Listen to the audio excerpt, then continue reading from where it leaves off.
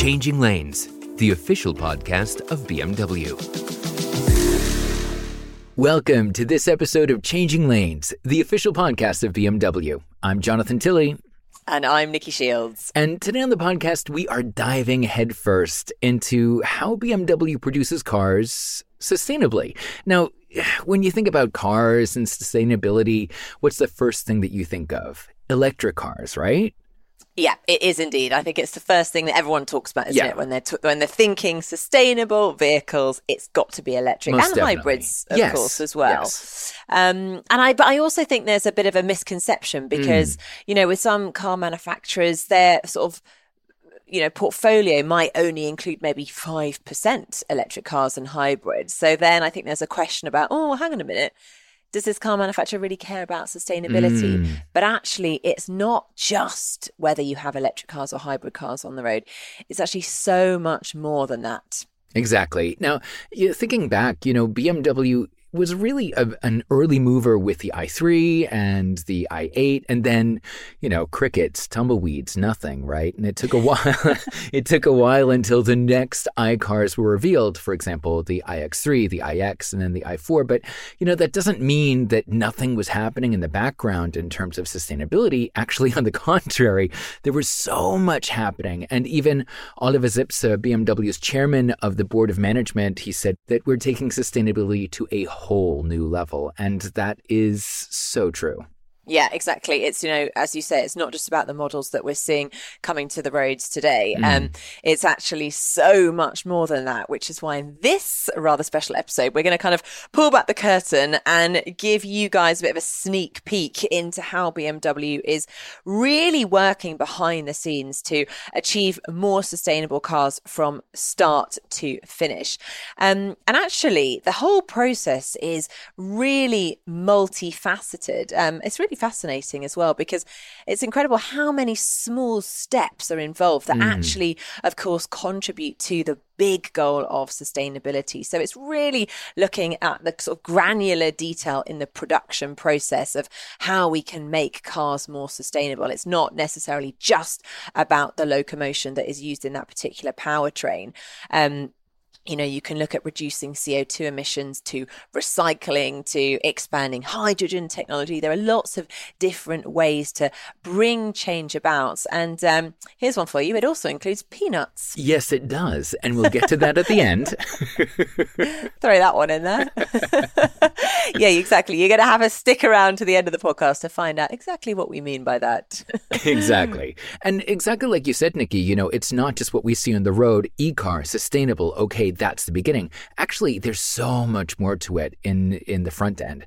So BMW has already consistently set multiple standards in sustainability over the past decades. I mean, let that sink in. It's not just, a new e-car is on the road right now. No, we're talking decades.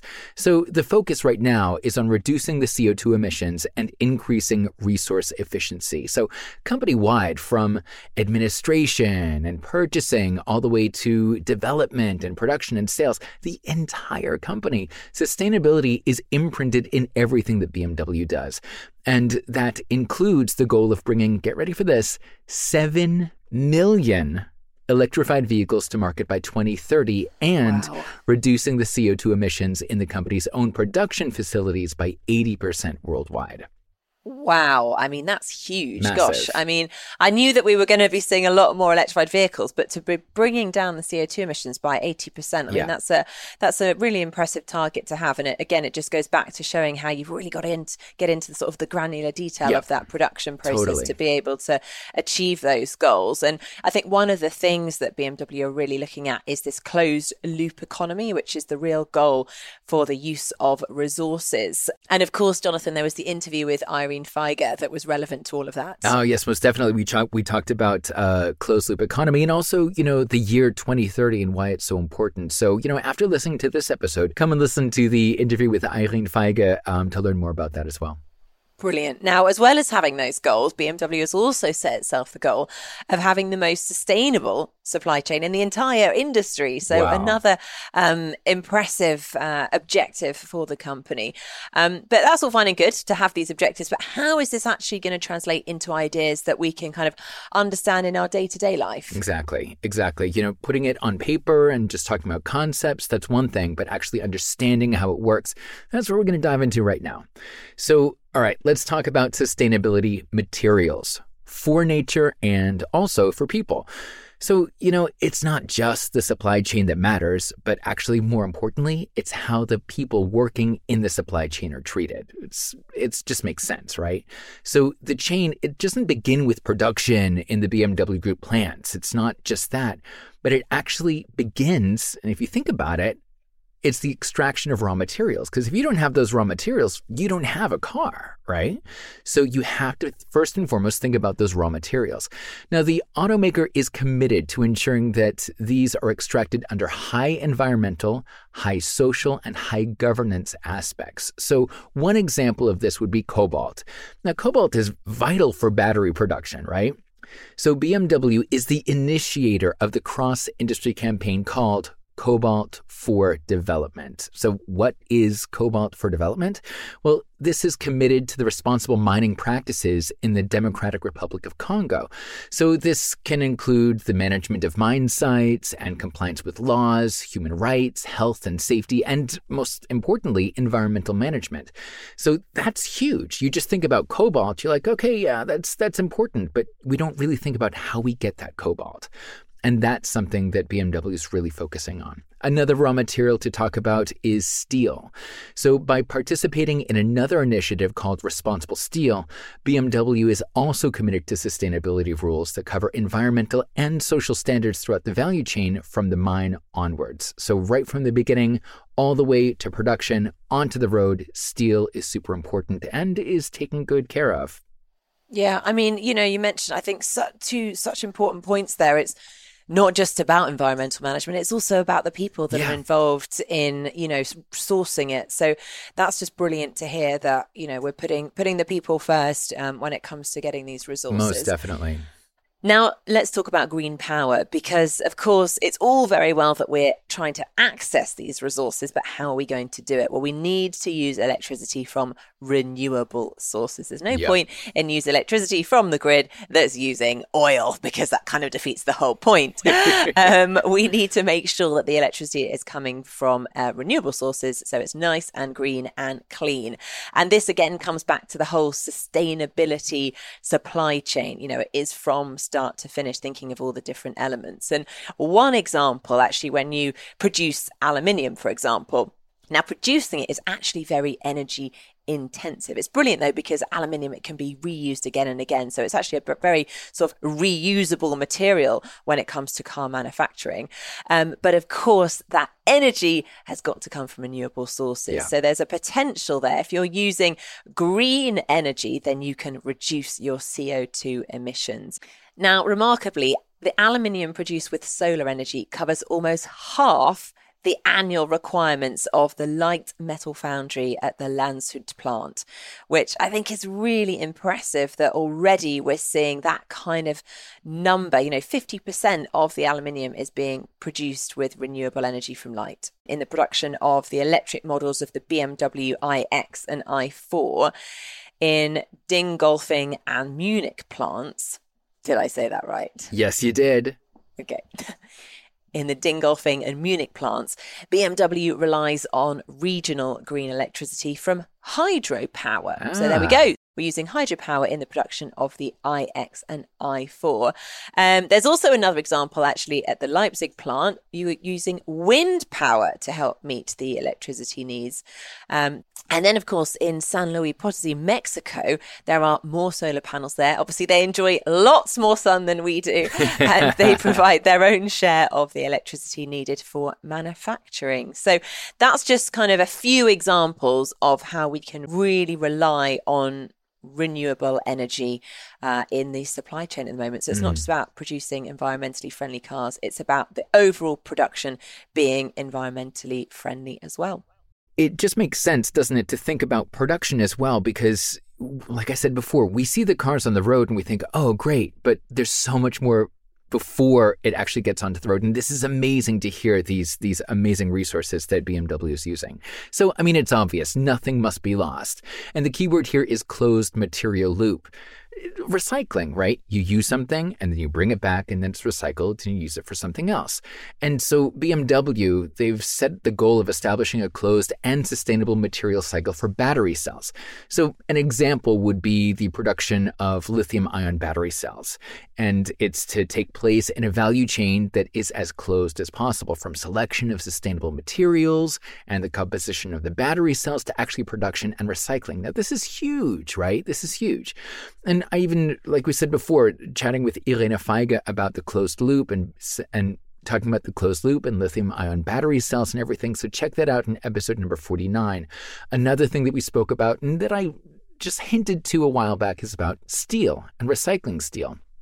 You know, all the steel waste produced in the stamping plants when stamping out the doors, all that steel is either reused via a direct material cycle or sent back to the steel producers via the steel trade and processed into new steel.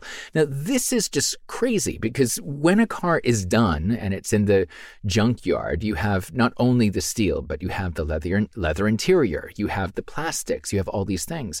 So learning how you can recycle old cars and then putting it back into the system, it's something that we didn't think about 20, 30, 40 years ago. And now it's becoming the norm, which is so cool. You know, I think this is a really interesting point as well, because as more cars come off the road, you know, as more cars are being replaced by electric cars, we need to work out what to do with all the old cars that are around. Exactly. So making sure that we know where that steel can go and we know how it can be reused from old cars into new cars is going to be critical going forward. Most definitely. And it's going to become standard, or it is already becoming standard, which is awesome. That's the really good news. And, you know, with BMW working with its partners on processes for CO2-free steel production, CO2 emissions, and the BMW Group's steel supply chain, there should be around 2 million metric tons lower in 2030 than today. And that's huge. So remember I said the year 2030, that's when there's going to be a huge cut-off deadline that we all need to be working towards now, because as of 2030, things are going to be changing drastically. So this is really good news, already 9 years in advance. Yeah, it is brilliant. And actually, I think 2030 is a big date in everybody's mind because, you know, there are a lot of, particularly in Europe, a lot of countries all converting to having electric-only new cars on the road by 2030. Yeah. So it's interesting, though, that it's not, again, going back to, it's not just the powertrain, it's the whole process. It's everything that's going on behind the scenes as well. And you can really see how the supply chain is playing such a key part in producing sustainable cars. But then, of course, there's the cars themselves. What's going to happen to them? Because we've got e-cars now from around 2023. BMW will already have around a dozen fully electric models on the road. So, of course, we talked about the i3 being the original, with the i8 as the hybrid. But in 2 years' time, there will be 12 fully electric models on the road. So a huge selection, you know, massive change in the auto industry at the moment. And BMW is clearly going broad, not just sticking to a niche. So that also includes cars powered by hydrogen technology or fuel cars. So e-cars includes electric, hydrogen technology, or fuel cell cars. Now, there is also an example of that coming out very soon. It's going to be part of a small series of the BMW iHydrogen Next. Ooh. Now, this is really exciting because everyone's talking about hydrogen being the next big thing. So BMW are obviously one step ahead in bringing out this car that we'll be seeing very, very soon. Plus, the vehicles needed to produce the cars are being targeted as well. More than 500 electrically powered logistics and production vehicles, as well as transport systems, are used at the BMW plant in Landshut, from tractors and sweepers to forklifts and electric trucks. So it's not just the cars that we're driving on our roads, it's the cars that are used to produce the cars that we drive on our roads. Something we don't always think about, you know, that's awesome. No, you really don't. Yeah. You know, you don't think about it when you walk into a dealership to buy your car. You're not thinking about what's going on behind the scenes, but we really are thinking about sustainability from start to finish. But the final question, Jonathan, I did mention peanuts at the beginning of this podcast. What on earth do they have to do with an automaker's sustainability? Yes, you did. Yes, you did. All right, so let's talk about this. So there are local operators in China's BMW Brilliance Automotive's battery center, right? And they take advantage of the absolute perfect conditions for, you guessed it, peanuts and the open space around the plant for cultivation. So think about it. The weather's great. There's open space. It just makes sense and it goes hand in hand. It's not, you don't think of an auto manufacturer and peanuts, but somehow they found this innovative collaboration and it just works, right? So what's also great, they're not just harvesting peanuts, but also proceeds from the harvest, they benefit social infrastructure projects.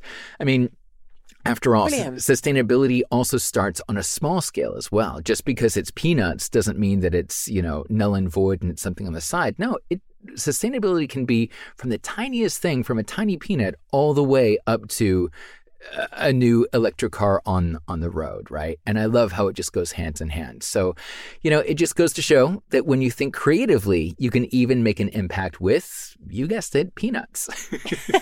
I love it. So the next time I have a packet of peanuts, I'll think to myself, these peanuts could have been produced right next to a BMW X5. Exactly. I love it. Absolutely brilliant. I just think the goals now when it comes to sustainability are so big, and it's brilliant to see the progress that's already being made. So it's a very exciting time. I think we're going through the biggest change that we've seen in the automotive industry when it comes to sustainability, and fingers crossed we'll be on track for those goals in 2030. Yeah, most definitely. Something that I always have to keep reminding myself after seeing a new model on the road, and like I kept saying the entire podcast episode, what you see on the road is just, a small fraction of what happens behind the scenes, and knowing that, like you said, tractors and forklifts, that those are also part of the supply chain and part of keeping things sustainable. I don't know, that gives me a good feeling to know that, it's not just about the car, but it's also how the car is made. Yeah, absolutely. And then, you can sleep a bit easier as well. Exactly. Well, that's it for today. Thank you so much for listening to this week's episode of Changing Lanes. If you have enjoyed this episode, do make sure you subscribe to our podcast so then you get updates on all future episodes. And to dive deeper into all things BMW, head on over to bmw.com to learn more. I'm Nikki Shields. And I'm Jonathan Tilley. And this has been Changing Lanes. See you next time.